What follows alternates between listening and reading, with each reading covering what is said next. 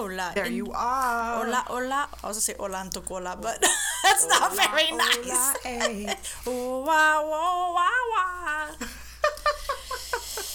So, struggle's real today. Yeah, it is. It's Monday. Feels like it should be Friday. The first day of October. Yay. At least, for us, it means that we're just below 100 for most of the month. Yeah, it's raining out though, so lots of news coverage. Oh, yeah. Always. Because Arizona, we get excited. Because in Arizona it doesn't rain at all. Well, at least not in the Phoenix part of it. Especially if you're in this, central corridor right here. Uh-huh. Whenever it's, monsoon season, we just watch the clouds all the way around us. And it never seems to rain in this area right here. It rains everywhere else, like Scottsdale, on the west side. But everybody's like, oh, did it rain by you? You're like, nope. Sprinklers were still on. Anyways, I'm Alma. I'm Yvette. And we are Tipsy Tales. Here we are. It's Monday. We were just here Quick Friday. turnaround time. Although last week was kind of fun. I enjoyed spending some time and hanging out and getting to know the, I don't know. I lost my train of thought midway. Sorry. Was it here or Sedona? No, it was here. I actually enjoyed spending time with you is what it came down to. I was going to yeah. put more detail to it, and then my mind went blank, but We were here until midnight, actually. Yeah. I got home and Sergio was like, I thought you died. No. No, I'm here, baby. How was your weekend? It was pretty good. Yeah? It was relaxing. Chilling. And doing anything interesting? No. Well, stayed home. Me and Talia actually spent yesterday together because Sergio worked, so she always likes to see what kind of movies are out there. Always something new. Surprisingly, she's a big 80s fan. So we're sitting there and I'm going through Netflix and Hulu and Amazon with all the movies there are and nothing to watch. So I passed by one that I'd seen when I was really young and totally freaked me out. We watched it and it was called The Stepfather. The original. I know they redid it again. I remember that. But I remember watching the original one. So I put it on and I told Talia, let's watch it for 5 minutes. If you like it, great. If not, no worries. Didn't it have the guy from RoboCop, the actor? No, he's Locke from Lost. John Locke from Lost. Really? Yeah. Oh, I don't remember that. Yeah, I do remember that. When I saw him, I was like, he was the guy from The Stepfather, and he scared me quite a bit, so... Yeah, that was one of those... I don't ever want my parents to get a divorce movie. I had a stepfather, so... You related a little? No, not really. He didn't kill us all, but I'm sure he wanted to at some point in time. Anyway, so we're watching that, and of course, the first scene comes out, and he's washing his hands, and there's just blood from the washing, and Talia's like, I'm in, hold on, let me go get some pizza. So she got up, paused, we went to get some pizza, came back, and then of course she liked it so much that she wanted to see another one. So she's like, mom, do you have another movie you want to watch? And I'm like, let's try this one. It's not as good as the first one, but either way, it's kind of it's actually my inspiration for today's story. Oh, wow. Bum. Can't wait to hear it. We talked about switching places. So next week, we're going to actually... Switch places, and you're going to do the scary story, and I'm going to do true crime. I was seriously stressing last night because I'm having to come up with a paranormal UFO strange story, and just reading these stories creeped me out. I was a little scared. You're going to be like, Alma, no. We changed our mind.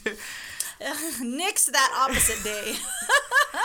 I was just thinking how fast the summer went by. It really did go fast. I mean, usually, I don't know.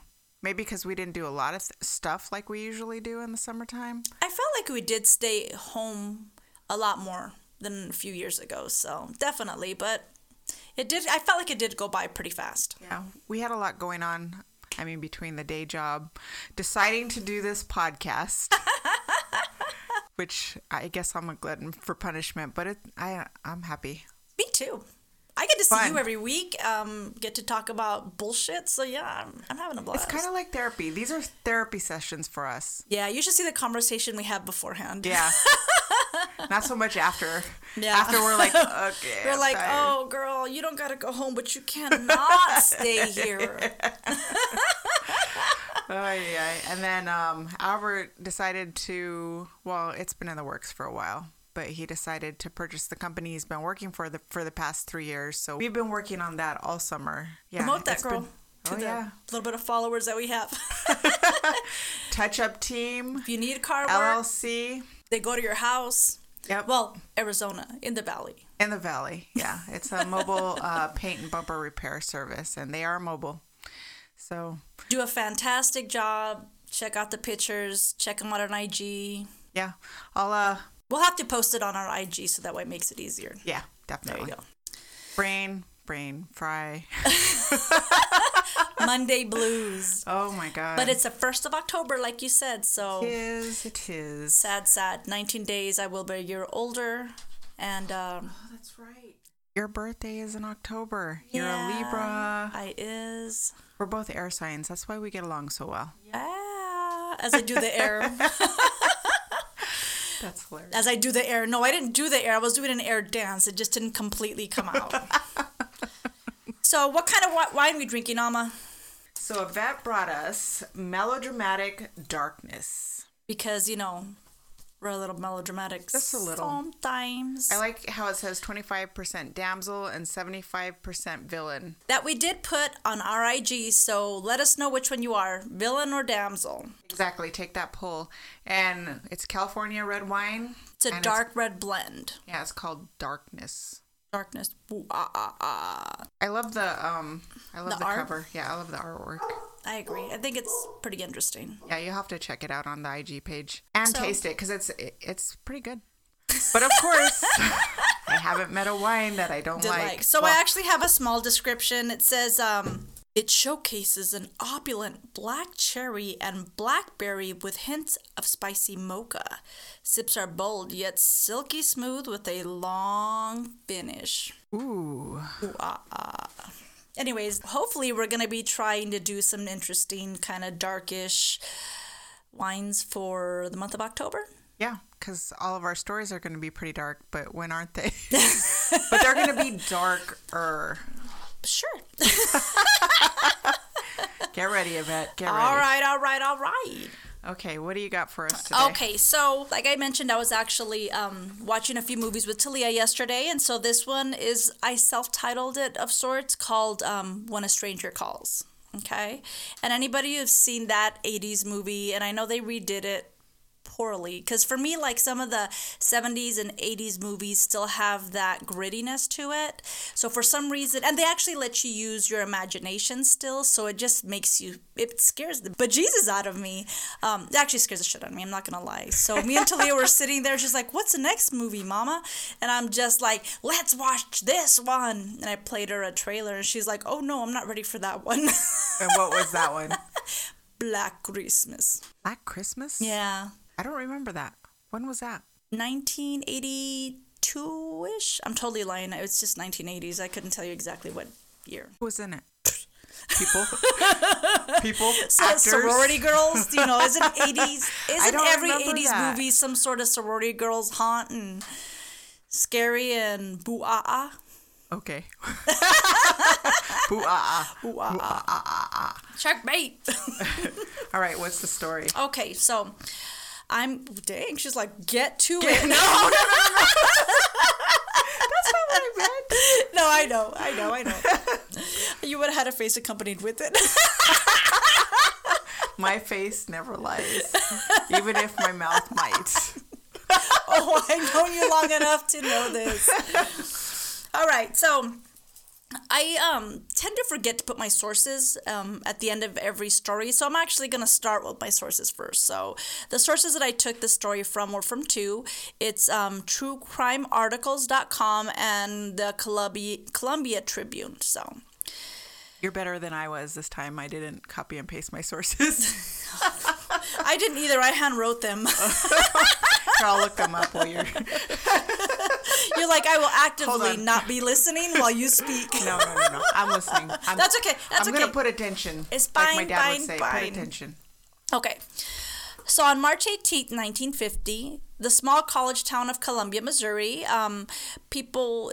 look, people were going about their typical Saturdays, doing their errands, running around. A big storm was coming in. And as for a lot of young parents or parents in general, that's that big hunt to find a babysitter. You know, who's taken, who's not taken, you know, can you babysit my kids? Okay, so the Romax called 13-year-old Janet Christman, okay? Janet was a 13-year-old girl, 8th grader. She's a student at Jefferson Junior High School. She's described as a loving churchgoer, a go-getter. She has a knack for playing the piano for the choir. She's also described as intelligent, especially for her age. She's very independent. So she's the oldest daughter of 3 to Charles and Lula Christman, who own Ernie's Cafe and Steakhouse.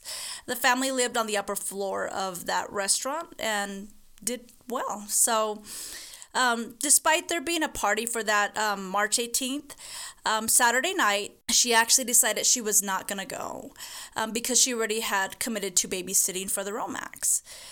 She was trying to get enough money because she had, I guess, I'm not sure if it's layaway. They didn't call it layaway, but she was actually saving enough money for a burgundy outfit, colored suit is what it called, a burgundy suit that she was going to be wearing for an upcoming Easter holiday. And she was hoping that this babysitting job would actually give her the final amount she needed to be able to buy it. Okay. So sounds innocent enough. Yes, it does, ma'am. And not only that, but I mean, how sweet is that? You remember being in those days where you would babysit for like hours for like $5? Yes. I'm like, they ripped us off. I had these 2 little boys named Keith and Kyle, and they were a lot. Well, Keith and Kyle, if you're listening to the story, they were adorable, but they were a lot. Boys usually are, though. Yeah. They were. That was my first experience with 2 boys before I had my 2 boys. So I guess I was practicing. Training. So the Romax, they had recently moved from living within the city limits to just outside of Columbia.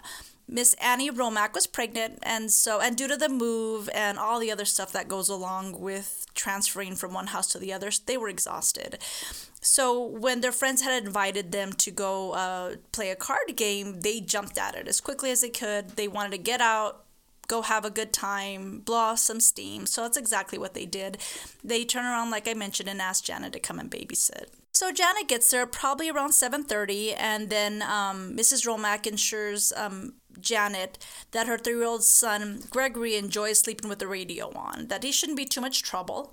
Okay, so I'm not sure if it's because he lives so far away or not, but Mr. Womack actually gave her a couple things that he wanted her to do while she was alone in the house. Like what? Clean the house? No, I'm getting to it. I mean, I did that. Oh my God, so did I. I'm not even gonna lie. When you said extra that, I'm like, $5 if you do the dishes. $5. I was like 50 cents. I gave 50 cents to you wash those dishes, and you're like, scrub, scrub, scrub. You're like a mountain of dishes, but it's fine. It's slave labor, but I guess it's fine. Right? Okay. So, like I had mentioned, when she had gotten there, that Mr. Romack actually had her do a couple things. For one, he quickly taught her how to load and unload and fire the shotgun that was there at the house in case anything happened. Oh wow! Right. So as they were leaving, Mr. Romack had to be. Sorry. Go ahead.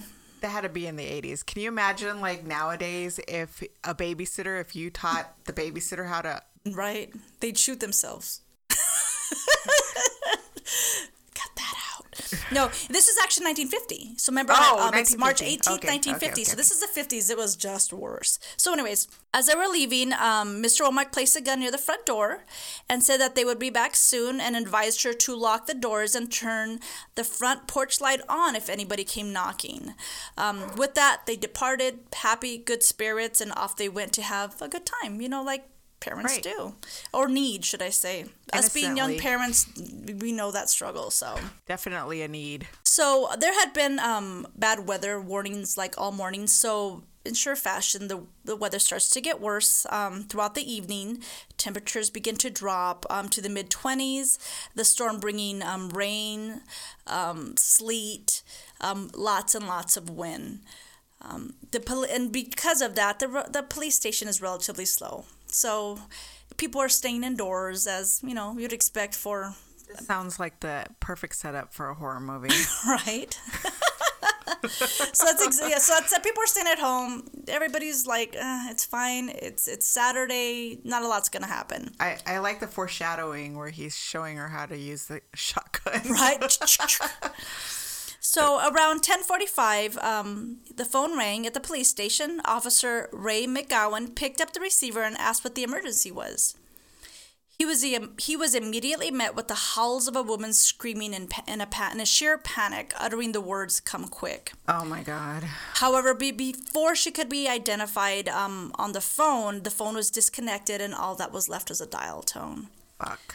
Because it was so late at night, the test board at the telephone company was not staffed and the call could not be traced. God damn it. So the officer was left with the task of waiting in horror, hoping the young woman would call back, and then replaying and just sitting there, just kind of replaying that haunting voice in his head, just like, oh my God, what is going on? He had to feel so helpless. Exactly. So it was about that time that Anne Romack called home to check on Janet and see how the night was going with Gregory, but nobody answered the phone, so she just assumed that Janet fell asleep. It was late. It was around 10:30. So with that, they're like, she's fine. She's asleep. We're going to go ahead and play cards a little while longer. Oh, my God. No worries. Hanging out with their friends.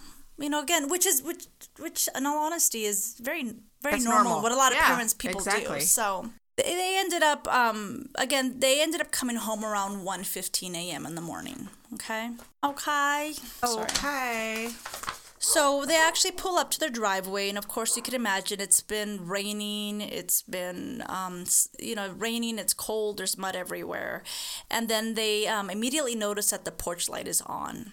Okay, the front window blinds are wide open, and as Mr. Romack is actually fiddling with his keys to unlock the front door, he realized that the door is actually open. Oh shit. He obviously was immediately worried as he gave Janet specific instructions before leaving. As him and Mrs. Romack actually, Romack, I called her Romack, sorry. As he and Mrs. Romack walked to the front door, they were met with a grisly discovery. Janet Christman was found sprawled out on the living room floor in a pool of blood soaking through the shagged carpet. She had been violently raped and murdered. Her legs were spread out and her right slipper barely hanging on her foot. An electric iron that had been snipped with a pair of scissors was bound tightly around her neck. This poor girl, she was just 3 days before her 14th birthday. That is awful. A few feet away was the landline phone dangling off the hook. The reason why Anne was unable to get a response when she called earlier that evening. The sight of the horrifying scene sent Anne into a hectic state as she ran upstairs to check on her 3-year-old son. The baby hadn't been harmed at all. He was actually shockingly asleep during this whole situation. My God. It appeared that Janet had put up a fucking fight against her attacker. Investigators found evidence of a struggle that stretched from the phone in the kitchen through the hallway to the living room and at the front of the house. Blood smears and fingerprints were found in the living room and the kitchen, where the door had been unlocked and left ajar. There were wounds on both sides of her head, including puncture marks that appeared to have been made by a small metal instrument. Her face appeared to be scratched by fingernails, and the cause of death was ruled asphyxiation because they found the cord wrapped around her neck. Wow. Because of that, though, they felt like it was an inside job because the assailant obviously was familiar with the house to know where this iron was at to be able to choke her. To do what he did. So the sheriff department arrived to do their preliminary investigation. Bloody fingerprints were taken. Bloodhounds were ordered and brought from Ogloa Correction Center. The hounds tracked the scent from the home through heavy brush for about a mile out before they lost the trail. When they got back, they actually found a footprint in the mud of a male adult near a guarding instrument, a hoe, where the glass had actually been broken through. So this is actually where a lot of the people thought that this is where the intruder actually gained access to the house. Like a break-in. Mm-hmm. So The police chief asked the public to report anybody who had scratches, who looked disheveled, anybody that just didn't quite look right because of the horrifying way this girl died. She fought, and you knew whoever her attacker wasn't leaving without a scratch. Right. Unfortunately, though, complications arose soon because it looks like the two separate police departments, because they were just right. They're like 100 yards. Were they 100 yards or 100? Yeah, out of city limits. Oh, so Jesus. They had the two separate police fighting over whose territory it pretty much was. Yeah. See, so the battle of leadership had the separate agencies being uncooperative with one another, and though answers unraveled quickly, they actually both disagreed in how the intruder actually gained access to the house. So the second thought from the other police was that because Mr. Romack had actually given specific instructions to Janet to not open the door, and if somebody came knocking, to turn on the light. They felt like it was somebody who she actually knew or had recognized, and that's why she had actually opened the door. They actually think that the shattered glass from the hoe was actually just a diversion to make it look like somebody actually broke in rather than coming through that front door. They said that the loaded gun nearby wasn't even touched, it wasn't moved. And like I had mentioned before, they thought it was an inside job because they knew where the electric iron was at. So somebody that's been in the house before. That's what they honestly feel. So like I said, this is where the two police actually disagreed in how this person got into the house. So meanwhile, local officers, like I said, had gone around questioning Janet's friends, families, students from school. During this process, along with local residents phoning in possible leads, potential suspects were formed. But unfortunately, because of the racial bias, they arrested a whole bunch of black men who didn't need to be. You know what I mean? It's just, unfortunately, that they did all this and it was fruitless. It was a waste of their time because all of them had alibis, or all of them were other places, and there was no indication that it was any of them. So of course, it's always the black guy did it. Right? But even with all that said, the police actually focused the investigation on one man, Robert Mueller. Robert Mueller. Are you serious? Yeah. So Mueller was a friend of Ed Romack and had been over to the house on several different occasions. He was 27 years old, and him and Mr. Romack had actually been friends since high school. After graduation, Mueller served in World War II as an Army Air Corps captain and had a distinguishable record. He later returned to Columbia, Missouri, overlooking his father's restaurant. Mueller's Virginia Cafe, I guess that's what it's called. And then he started working as a tailor, which I found odd as well, but okay. They said that many people had remembered him for dressing well and always carrying around a mechanical pen in his front shirt jacket pocket. I bet back in the 1950s, a mechanical pen was it was the shit, right? It was a hipster. He was a hipster back in the days. I'm just saying. He dressed well and had that sexy pen. Mechanical pen.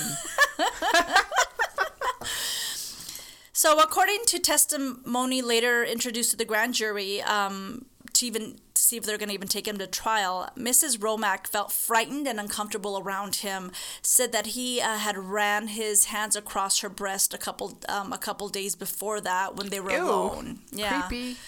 Mr. Romack also submitted testimony saying that Mueller had once told him he admired Janet's well-formed body.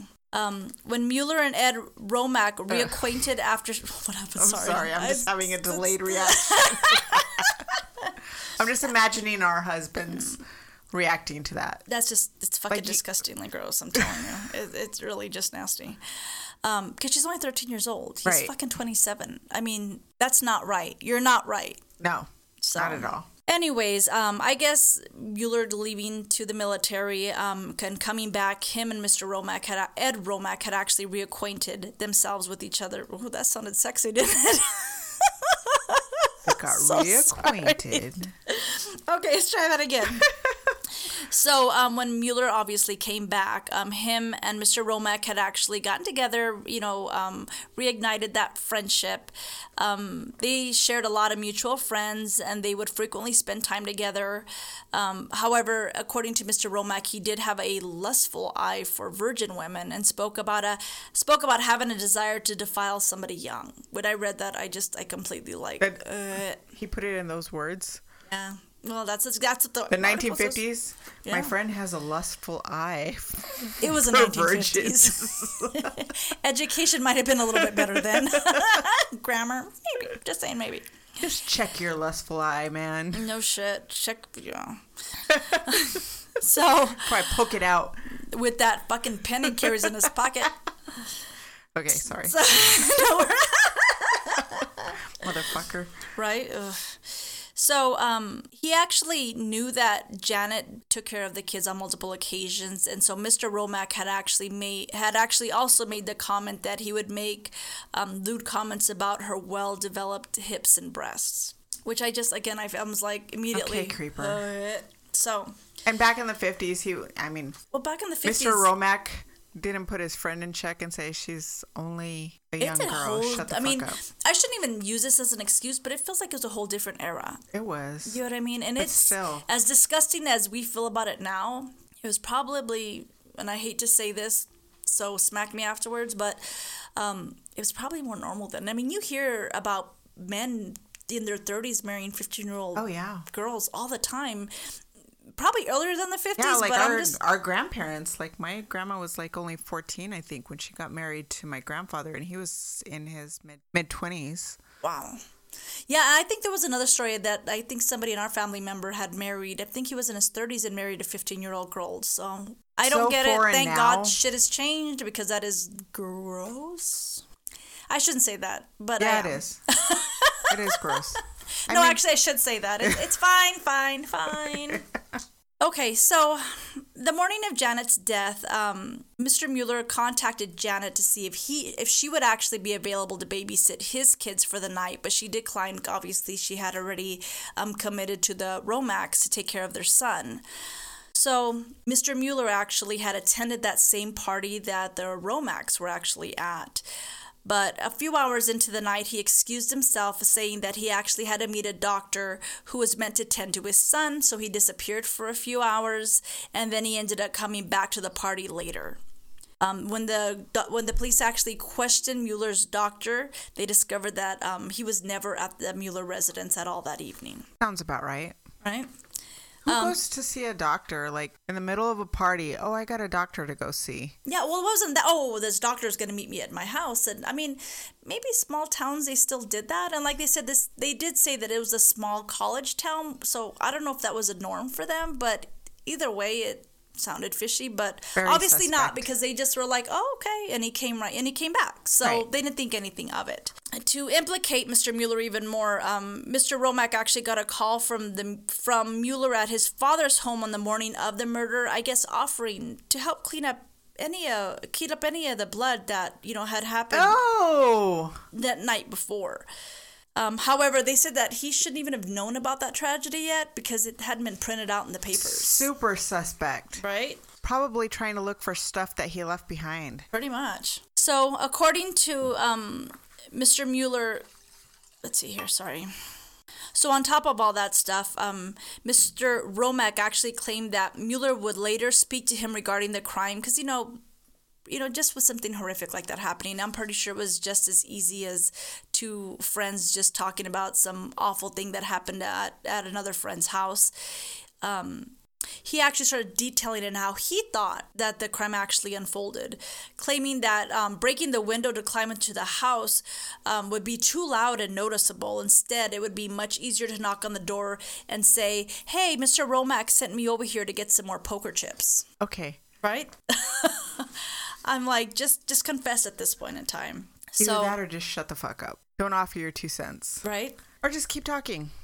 And that's not it, girl. There's more. So then I guess Mr. Romack actually told the police that Mueller actually plainly just kind of told him, say, well, I might have done it and maybe just forgot about it. What? Yeah. Wait. I might have raped and killed a girl and maybe forgot it just about slipped it. my mind. Oh, that happens sometimes, right? Okay, that's weird. All right. So the problem is that the case against Mr. Mueller became problematic because on May 4th, law enforcement compiled a bunch of evidence against him and went to his residence to talk to him. But rather than taking him back to the police station to actually interview him, they transported him to a farmhouse outside of city limits and interrogated him at length and through the course of the night. He eventually was taken to the state capitol, and then he was given a lie detector test, which he passed. Interesting. So on May 24th, Judge W.M. Dinwiddie, which I'm like, what the hell? What kind of name is that? But all right then. Dimwittle? Yes. So at the... Okay, I'm sorry. You couldn't have wrote a better script. I'm telling you. So he actually impaneled a grand jury to examine the matter to find out if charges were actually going to be put against Mr. Mueller. However, because they said he was, because the police departments wouldn't work together, and because he had actually passed that lie detector test, and so that was the biggest damning evidence. Oh, wow. That got him off, and there was never any charges put. Are you serious? Yeah, there was never any charges. So unfortunately, they had to let him go free despite all the evidence actually pointing to him. Over time and legal issues, Robert Mueller was never charged, obviously, for what I had said. The judge actually had scolded the two police departments for actually doing such a shitty job that they actually let this man go free. Good. So guess what he does, Alma? What? He tries to sue the police department, but lost a lawsuit. Afterwards, he relocates his family to Tucson, Arizona. Oh, great. And in 2006, he passed away at 83 years old. Darn. So anyways. So please tell me this crime was solved. No, it was not. No, I can't give you that satisfaction. He was probably the guy. Yeah. So possible links is what they're saying that whoever killed Janet, which we all know is this shitbag Robert Mueller. They said about 4 years beforehand, Mary Lou Jenkins, who was killed 2 blocks away from the Romack home when they actually lived inside Columbia, they said that it was very similar to the way that Janet was brutally murdered. Oh, wow. They said that Mary Lou was at home while her mom was actually spending an evening literally a few houses away tending to an elderly couple, just making them dinner or helping them out. The father was out of town just on business. When Mary Lou's mother had to spend the night at this elderly home for whatever reason. They don't kind of give details in regards to that. But either way, they conjured up a plan that if there's any problems that Mary Lou would actually turn on a light and then lift up the shades and place a phone call. So late in the night, I know it's kind of strange that all these people having these kind of... Like same... I mean, was it a bad town? Yeah, that's just kind of when I was reading all this, I'm like, was it a bad neighborhood? But everybody did the same thing whenever somebody came to the door. You turn on the light. I mean, it's kind of one of those things. They give these signals in case you're in trouble. Now, is it being just paranoid or is it... Because there's other articles I had read that it was actually a pretty decent little town. So you just don't know. Mary Lou's mom wakes up middle of the night, looks out the window, sees a light on her house because she's only a few houses down. She sees the shades up, but she never received a phone call, so she didn't think too much of it. The following morning, she came home and stumbled upon the awful scene. Her daughter was dead on the floor. She had been raped, strangled, and strangled with an execution. She had been raped and strangled with an extension cord. Hate these stories. I know. I'm so sorry. That's okay. So, Floyd Cochran, a trash hauler, admitted to the murder and was sentenced to death. It looks like the police kind of did the same thing, picked him up, interrogated him for hours on end. Their way, of course, 1950s way. We all saw LA Confidential. Beat the shit out of him. So when he was actually going to be executed, he actually recanted his confession. But the damage was already done, and they said that Mary Lou's case had been solved because of it.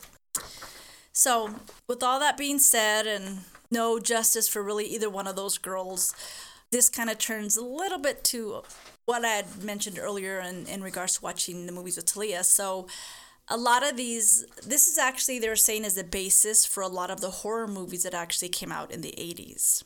So, the urban legend is a teenage girl is babysitting at night. Children have been put to bed upstairs. Baby downstairs watching TV. Phone rings. She answers the phone. Man tells her, "Have you checked the children?" We all heard this story 100 times. So she hangs up, and then he calls back. "Have you checked the children?" Eventually, the girl gets worried, calls the police, who tell her they're going to trace the call. And of course, where's the call coming from? Upstairs. Inside the house. When she runs outside, she's met by the police because they're like, "Get out of the house." The calls are coming from inside the house. She runs outside, caught by the police. Of course, the kids end up being murdered upstairs. So that's the whole urban legend that came from this actual story. Except with the twist. And it's exactly. The babies. So thank God the baby, well, and the real story, the baby was okay. It's just tragic that this poor little girl died. So, yeah. But yeah, there's a bunch of different movies. The storyline kind of has been changed here and there, but I was actually reading this and I'm like, well, I guess it's the same format. And the reason why I like certain movies, because it was one of the movies was When a Stranger Calls, When a Stranger Calls Back, Black Christmas. Let's see here, The Sitter. And it's all been, and then they all get redone again in the 2000s because, you know, they redo all the movies all the time. So that's my sad story in regards to Janet Christman and her sad circumstances and her death and how she inspired an urban legend. So sad. Okay, guys, so we took a little break. Had some pizza, wine, and then we came re-energized. And we actually recorded about 45 minutes of audio, and then we couldn't hear Yvette say a damn thing. And that is surprising because usually I'm the loudest person on this fucking podcast. I am just saying. I feel like we were super funny, but now we're going to have to recapture all of that. Oh, no. It's okay. So we were actually talking about that October is Breast Awareness Month, Breast Cancer Awareness Month. Check your boobs. Check the boobies. Check your man's boobs.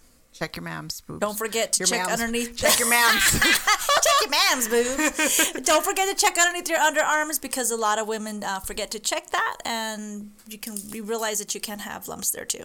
Exactly.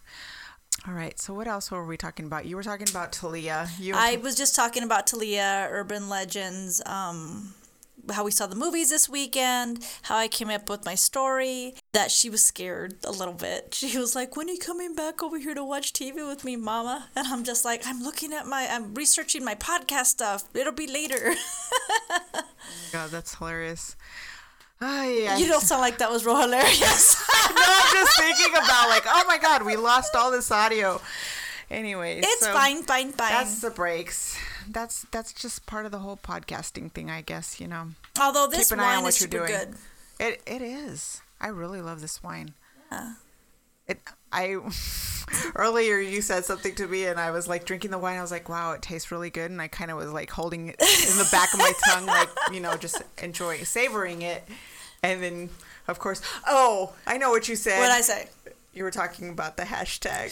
Oh my gosh. So let me tell you. Tell you a little story. So anyways, I swear to God, I'm not this stingy in real life, but maybe I am, just saying. So I'm talking to Alma, serious as a heartbeat. And I'm talking about hagtashing. And then she starts laughing and she starts telling me why she's laughing at me. And then I do this every time. Like, I give her shit every time about her saying hagtashing instead of saying hashtag. And at that moment in time, it dawned on her. It did. I thought I hit it pretty well, but Alma just bursts out laughing. She's like, the funniest thing is that you didn't even know until right now. And I'm like, wait. You're all confusing me. Then I started saying transviloquist and was it hashtagging? No, hashtashing. How about hashtashing? We'll just stop over. Anyways, we left off on the last story. It was a little bit depressing. It was a sad story. It was a very sad story. We just kind of had to take a break and eat something, and in between we drink some wine. I think we need more wine though. Do you think so? Uh-huh. Okay. I agree. It was 45 minutes of my whole story, pretty much. So I'm going to do this again, guys. I'm going to pour you extra then. Okay. All right. Hashtag toast. to the trials and tribulations of podcasting. No doubt. All right, guys, I'm going to do this. All right, Alma. All right, so my story Okay. is about the Salem witch trials. All right. So in honor of October, and it's a spooky month, so I decided to do the Salem witch trials. Wow, Yeah. what was that? I don't know. Yee. I don't even know, Alma. I felt like I did this one other time. I'm sorry. I know you're so mad. You guys have no idea. I'm like, it's fine, We Alma. can do it again. We finished early. All right. So Salem, this little town of Salem, was founded in 1626 by Roger Conant. The ghost did that. It was Matt. I think we had too much wine in between. All right. And a group of immigrants from Cape Ann. And the name Salem comes from the Hebrew shalom. Okay. So it means peace. Oh. I don't think they're very peaceful. So far from what we're about to talk about. It was not real peaceful. I'm just going to say. It was pretty peaceful there, I guess, up until this time, which was 1692. The Salem witch trials occurred in colonial Massachusetts in the spring of 1692 and lasted until 1693. After a group of young girls in a Salem village claimed to be possessed by the devil and accused several local women of witchcraft. After everything was said and done, more than 200 people were accused of witchcraft and 20 of those were executed. Wow. And I think I actually just recently read that it was was it like a 300-year anniversary from that in 2006? Was it? Oh, yeah. No. Ish. No. Ish. Because it would be like... Okay, all right, we're going to go with that. She's looking at me like, ish. Not bish. Ish. What I said is... Okay, so... We're so silly at this point now. We really are. All right. Okay, serious time. Belief in the supernatural, and specifically in the devil's practice of giving certain humans, witches, the power to harm others in return for their loyalty, had emerged in Europe as early as the 14th century and was widespread in colonial New England. And actually, it had already died down in Europe, this whole witch hysteria, and it was just barely taking hold in the Americas. So the people that actually left Europe to come to the United States carried on those nasty traditions. But you have to think a lot of them were Puritans. Yeah. So the devil, he was bad. The devil did it. The devil done did it. All right. So it all starts in January of 1692. 9-year-old Elizabeth, known as Betty Paris, and 11-year-old Abigail Williams, the daughter and niece of Samuel Paris, minister of Salem Village, began having fits, including violent contortions and uncontrollable outbursts of screaming. Okay. Spank them. Put them in a corner. They're just real mad. No. Apparently not. William Griggs, a local doctor, diagnoses her with bewitchment. That's such as you do. Fucking craziness, isn't it? God dang, every toddler on the universe would be diagnosed. Can you imagine, like, some of the tantrums that teenagers have nowadays? Oh my God, all of our children would be tried as witches. You kidding me? Talking back to their parents. Right. Especially young girls. All right. Soon after, other young girls in the community began to exhibit similar symptoms, including Ann Putnam Jr. Women can be juniors? Yeah, I actually thought about that one time. Long ago. That don't seem right. Elaborate. No, I was just thought. It's a fleeting thought at that. I'm just saying. It's just not right. That popped up. It's like, can you imagine me naming Talia Yvette? That's Yvette craziness. Jr. Yvette Jr. Yvette Jr. That would. Oh no. Although she's kind of Yvette Jr. Oh, she really is. You have no idea. All right, so... She tries to run away from that, but... All right, Ann Putnam Jr., Mercy Lewis, Elizabeth Hubbard, Mary Walcott, and Mary Warren were the other girls that started exhibiting this behavior and these symptoms.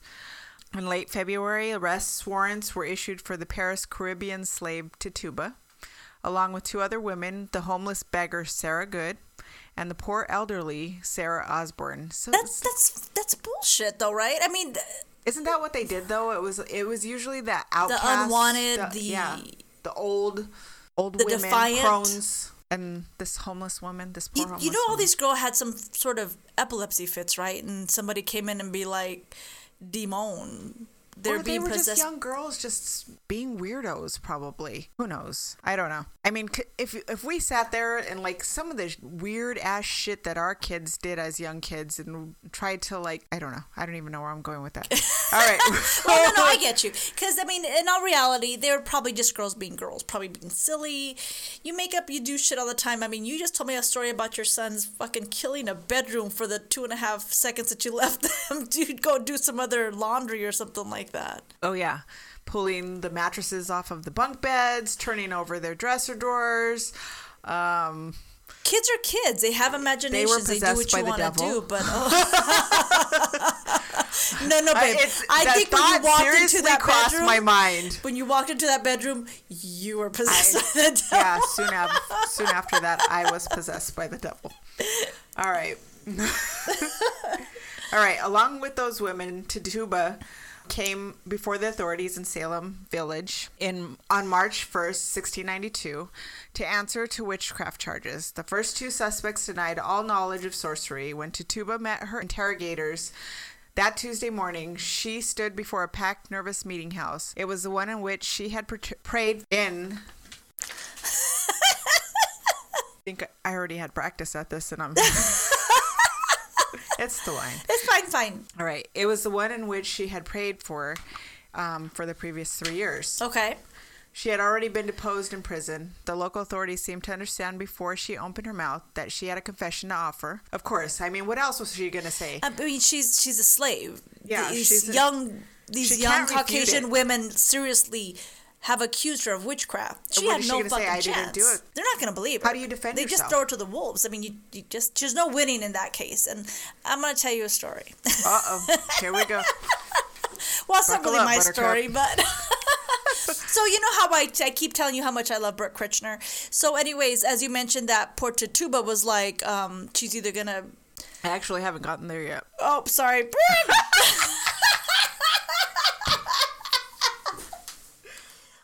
Anyway, so like the interesting thing about Tituba is that she just brings it. Like she's been accused, and so she's just like, fuck it. I am going to go all the way. I am going to be the most dramatic person here. She just goes all the way with this. What other choice does she have, though? Exactly. In all honesty, and like I said, I haven't said it yet. Burr, burr, burr. So,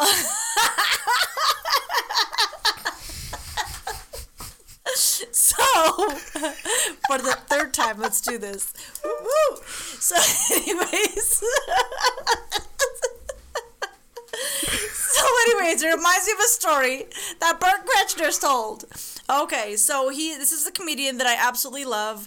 If you ever are like my personal friend and actually see on my IG page, my best friend and my husband decided that after seeing this comedian, they were going to go shirts off and take a picture with him, which is totally off topic, but for some reason I'm just letting that fly. Either way, so he was telling a story just recently that he had to take his daughter, he had to go to a parent-teacher conference. So what happened is he got home really late from one of his shows, probably a little bit drunk, and so he had to obviously take his daughter to the school to parent-teacher conference.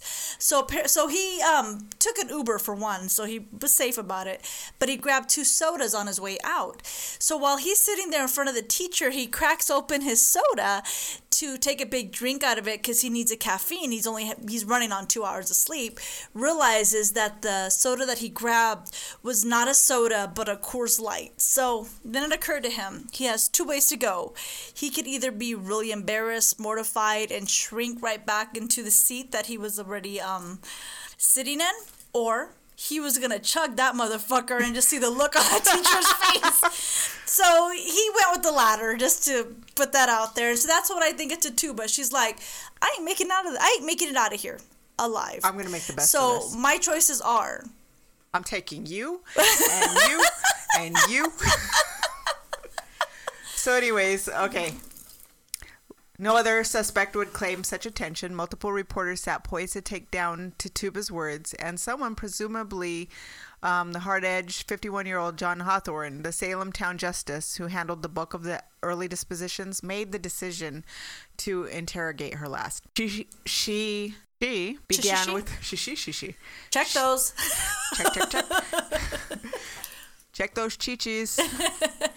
She began with denial, one with which the court reporters barely bothered because they were like, this isn't the story. They didn't even start writing it down. All right. Hawthorne had asked the first suspects whom they employed to hurt the girls, and the question also went to Tituba with a different spin. The devil came to me, she revealed, and bid me serve him. As a slave, she could not so easily afford to sound a defiant tone. And it was indisputably easier for her to admit that she served a powerful man than it might have been for her fellow prisoners, both white women. In custody, one of those white women scoffed that the word of a smooth-talking slave should carry no weight. She was right about the smooth-talking part, but she was miserably wrong about the rest. You know what? I think about this for a minute, though. While she's sitting there saying this, what kind of attack poor Tituba was actually taking on? Because in her desperation for living and to put blame on somebody else who at that time didn't mean anything, I can imagine what her defense was to put all the blame on Tituba. Right. And poor Tituba's like, oh, hell no. You. No. That's not how this is going to happen. Nope. He's like, motherfucker, I curse you. I curse you. I'm going to die anyways, so I'm going to make this good. I'd haunt every motherfucking person. Ugh. All right. Let's see, where was I? Who was it, demanded Hawthorne, who tortured the poor girls?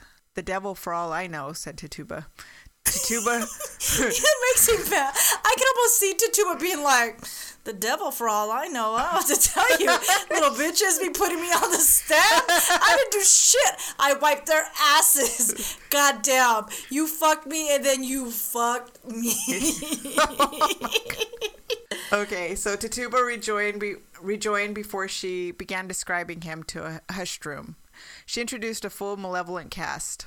So she just went all the way Medea with this thing. She introduced a full malevolent cast, their animal accomplices, and various superpowers. Wow. A sort of satanic Scheherazade. I hope I said that right. She was masterful. I was like, how does that even spelled? I'll show you later. She was masterful and gloriously persuasive. Only the day before, a tall, white-haired man in a dark serge coat had appeared. He traveled from Boston with his accomplices. He ordered Tituba to hurt the children. He would kill her if she did not. Had the man appeared to her in any other guise? Asked Hawthorne. She had seen a hog, a great black dog, a red cat, a black cat, 3 partridges, and a pear tree. A yellow bird and a hairy creature that walked on 2 legs. Another animal had turned up too. She did not know what it was called and found it difficult to describe, but it had wings and 2 legs and a head like a woman. So it was real hard for her to describe exactly what she described. Okay, it had wings, 2 legs, and a head like a woman. What kind of shit is that? Okay, doesn't a woman have 2 legs? Or wings? What? Couldn't she just say a woman with wings? Is it like fucking evil Tinkerbell? I don't even know what to say to that. A canary accompanied her visitor. Okay. If she served the black-coated man, she could have the bird. Apparently, she really wanted the canary. That bird. I want a bird. I would do anything for that bird. All right. He's like, fuck these 2 little bitches. I'll do anything for that bird. The golden canary. She implicated her 2 fellow suspects. One had appeared only the night before with her cat, while the Paris family was at prayer. She had attempted to bargain with Tituba, stopping her ears so that Tituba could not hear the scripture. She remained deaf for some time afterward. The creature she claimed to have so much trouble describing, and which she described vividly, okay, was, she explained, Hawthorne's other suspect in disguise. As hysteria spread throughout the community and beyond into the rest of Massachusetts, a number of others were accused, including Martha Corey and eventually her husband, and Rebecca Nurse, both regarded as upstanding members of church and community, and the 4-year-old daughter of Sarah Good. Oh, that's so sad. You know, I know we're laughing and talking a bunch of shit, but in reality, can you imagine that? They were probably being accused for simply just being outspoken, maybe a little defiant. And I say a little bit because especially in those day and age, women were regarded as shit. Right. Well, think about it. It's just like a ripple effect. So these girls make this accusation, and then those 3 women point out a few other people, and those other people point out a few other people, because what choice do they have? They're like, okay, who do I choose out of all my neighbors? Okay, who wronged me in the past?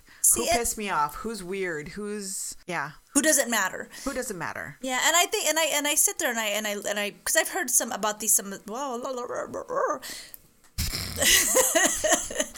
I've actually listened or have seen some of the Salem witch trials, or even read briefly, of course. But I mean, it was at a point to when they were interrogating. They weren't just interrogating forcefully. They were being tortured. They were being they were scared for their lives. They were desperate to live. Right. So it was either you pointed somebody else or you died. Right. And so I can't imagine how this actually continued to progress from pointing from one person to another person to another person, because because they didn't have any other choice. At least they felt in their desperation to want to live. This is what they were doing. Well, apparently there was a Sheriff Corwin. Okay. His favorite way to interrogate people was to strangle them. Fuck that guy. He got the nickname the Strangler. Oh my God. And I'll bring that up later, but yeah. Like Tituba, several accused witches confessed and named still others, and the trials soon began to overwhelm the local justice system. In May 1692, the newly appointed governor of Massachusetts, William Phips, ordered the establishment of a special court of oyer, parentheses to hear, like oyer. Okay. And terminer to decide. I don't want to live there. Yeah. It don't sound like a good place at all. Yeah. I'm brown, so it probably wouldn't go real well. Well, you're not that brown. Well, whatever, I'm brown. You could pass. I'm burly. Except for when you say hashtag. Hagtash. All right. And made me lose my place. And terminer to decide. It's not the first or the last. Nope. On witchcraft cases for Suffolk, Essex, and Middlesex County. That's just insanity that they actually formed a special court. A special court in order to be able to crucify innocent women. Yeah. That's amazing. Presided over by judges including Hawthorne, Samuel Sewell, and William Stoughton. The court handed down its first conviction against Bridget Bishop on June 2nd, my birthday. Oh, sad. She was hanged 8 days later on what would come to be known as Gallows Hills in Salem town. So was he the first guy to die in Salem? She was. I'm sorry. Yeah. And then 5 more people were hanged that July. Wow. 5 in August and 8 more in September. In addition, 7 other accused witches died in jail. I don't like that they say accused witches. Accused people?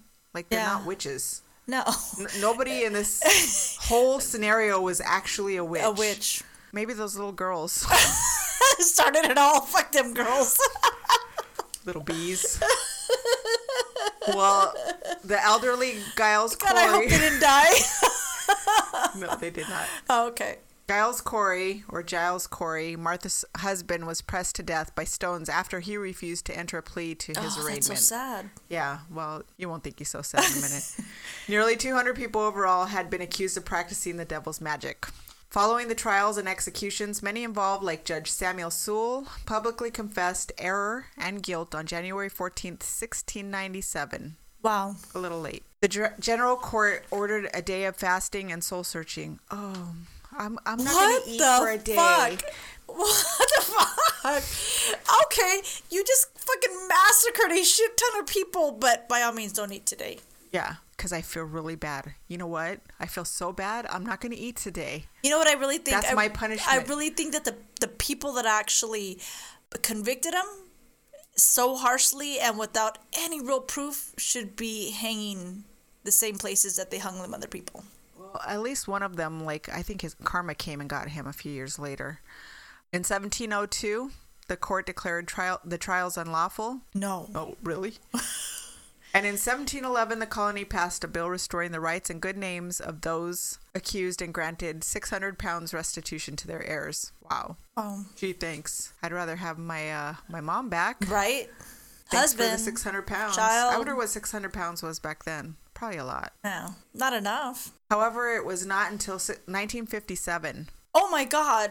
More than 250 years later. I was close to the 300-year-ish timeline earlier. It's like just a few years off, Alma. The Massachusetts formally apologized for the events of 1692. It only took a couple centuries. They were close. Close, but no cigar. That was close-ish. All right, so let's get down to the whole reason I tell this story. Okay. The hauntings. So several places around Salem have reported hauntings, and we're going to start with Giles Corey. I mentioned his wife Martha, and he's the one that was actually he was pressed. Okay. Giles Corey was who was a supporter of the witch trials. And that's the guy that was pressed, right? Yeah. Fuck that guy. And he'd even testified against his own wife. That's fucked up. It's so fucked up. He must not have liked his wife. Bitch, but why? You gotta be like, supporter. She's a bitch. Did you say she was a witch? Yeah. Yeah. Sure. Yep. That's exactly what I said. That all changed when he was accused of being a warlock or a male witch himself. He refused to enter a plea during the... I was just remembering what it came back to me right now. All right. He refused to enter a plea during his trial, leading Sheriff Corwin to torture him in the hope of securing a confession. Okay. I'm laughing. I guess not so poor guy, because bastard, he accused his wife of being a witch, but we're laughing at his expense.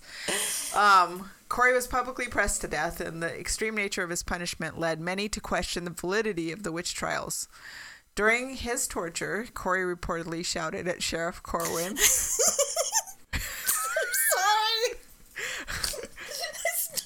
I'm going to say it like somebody being pressed. Damn you. I curse you to Salem. Fuck you. Oh. Oh, I curse you and Salem, not to Salem.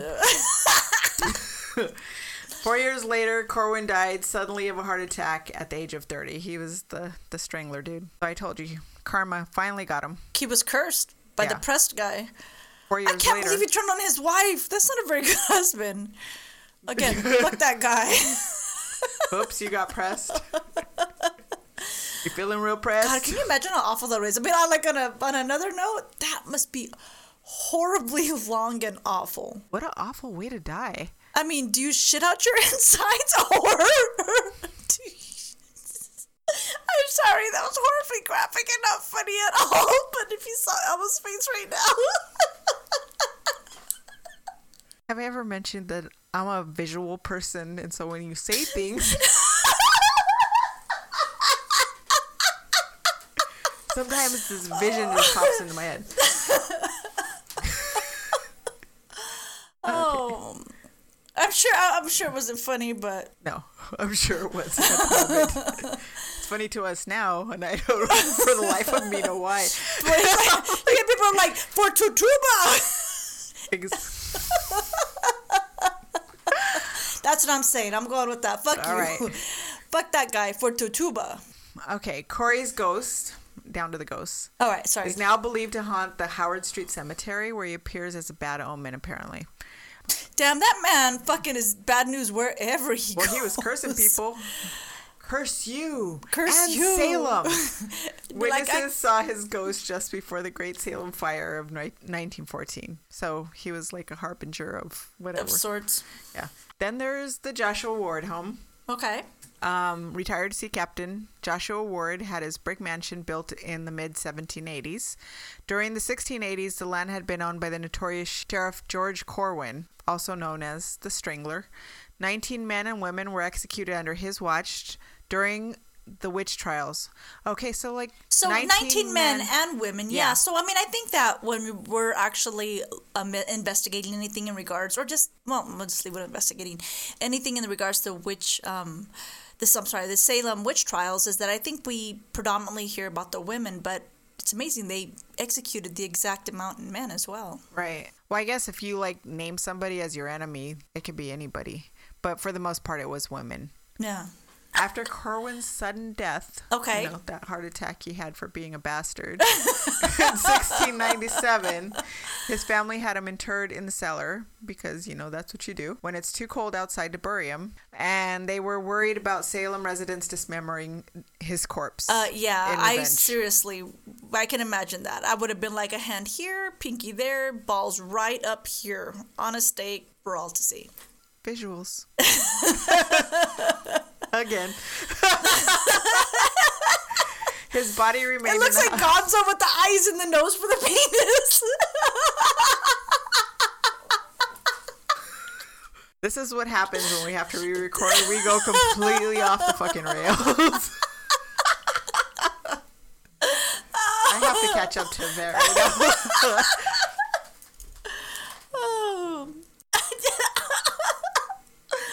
His body remained in the house for several years before being moved to the Broad Street Cemetery.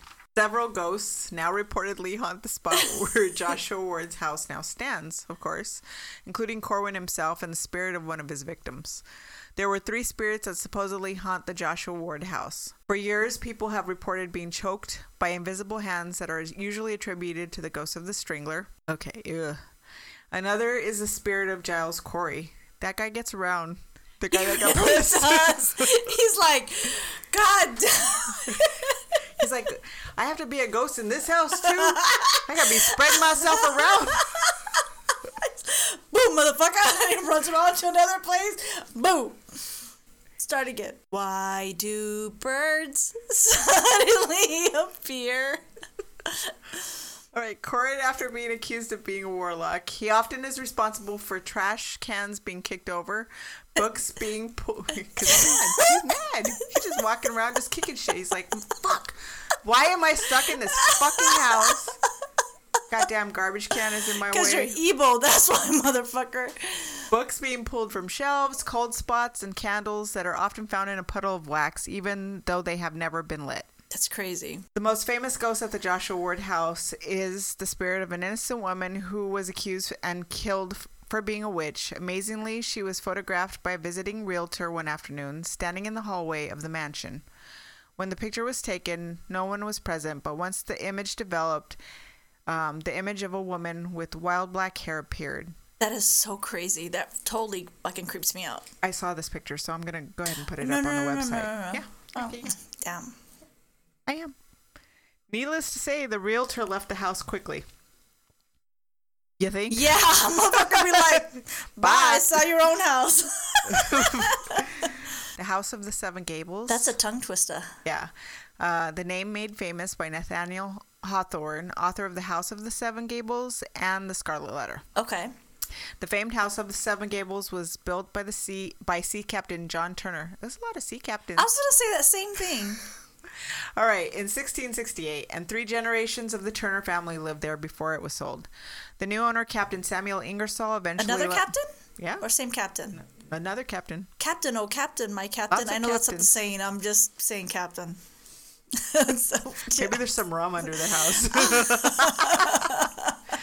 house. Eventually left the house to his daughter Susanna, who was a cousin of Nathaniel Hawthorne. His visit to her house inspired him to write The House of the Seven Gables. Today it is said that Susanna's ghost can still be seen wandering the halls and looking out the windows. Strange sounds are heard, and the ghost of a friendly child reportedly lives in the attic. The house is now a museum, so you can make your own ghost hunting visit if you dare. And that really didn't have anything to do with the witch trials, but okay. It's another haunted place in Salem. Jonathan Corwin House, or the Witch House. It was the home of Judge Jonathan Corwin, who presided over the Salem witch trials and sent 19 innocent people to their deaths.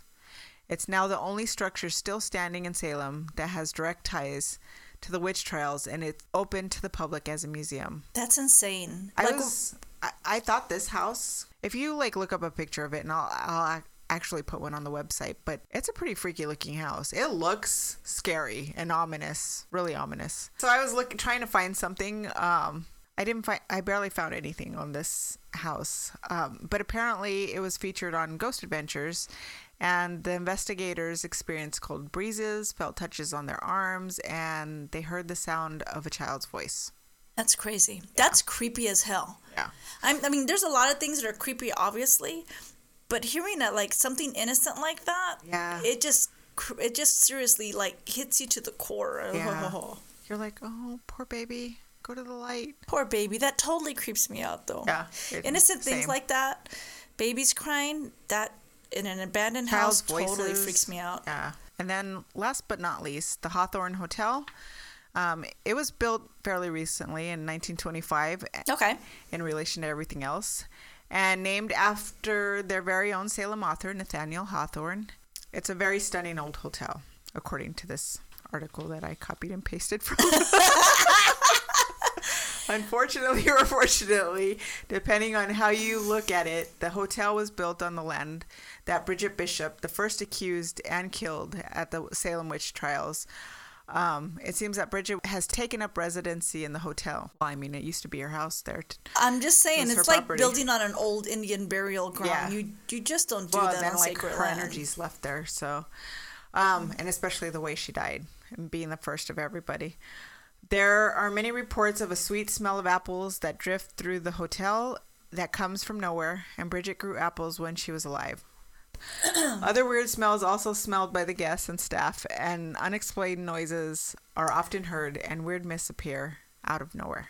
That is my story of the Salem witch trials, and that's pretty much all I got for tonight. Do you have anything else? Don't forget, it's Touch Your Boobies month, so it's not Touch Your You Boobies should do month. it every month, but this is Breast Cancer Awareness Month, so especially this month, you should go ahead and feel yourself. Yeah. Don't forget, underneath the arms, a lot of people miss that.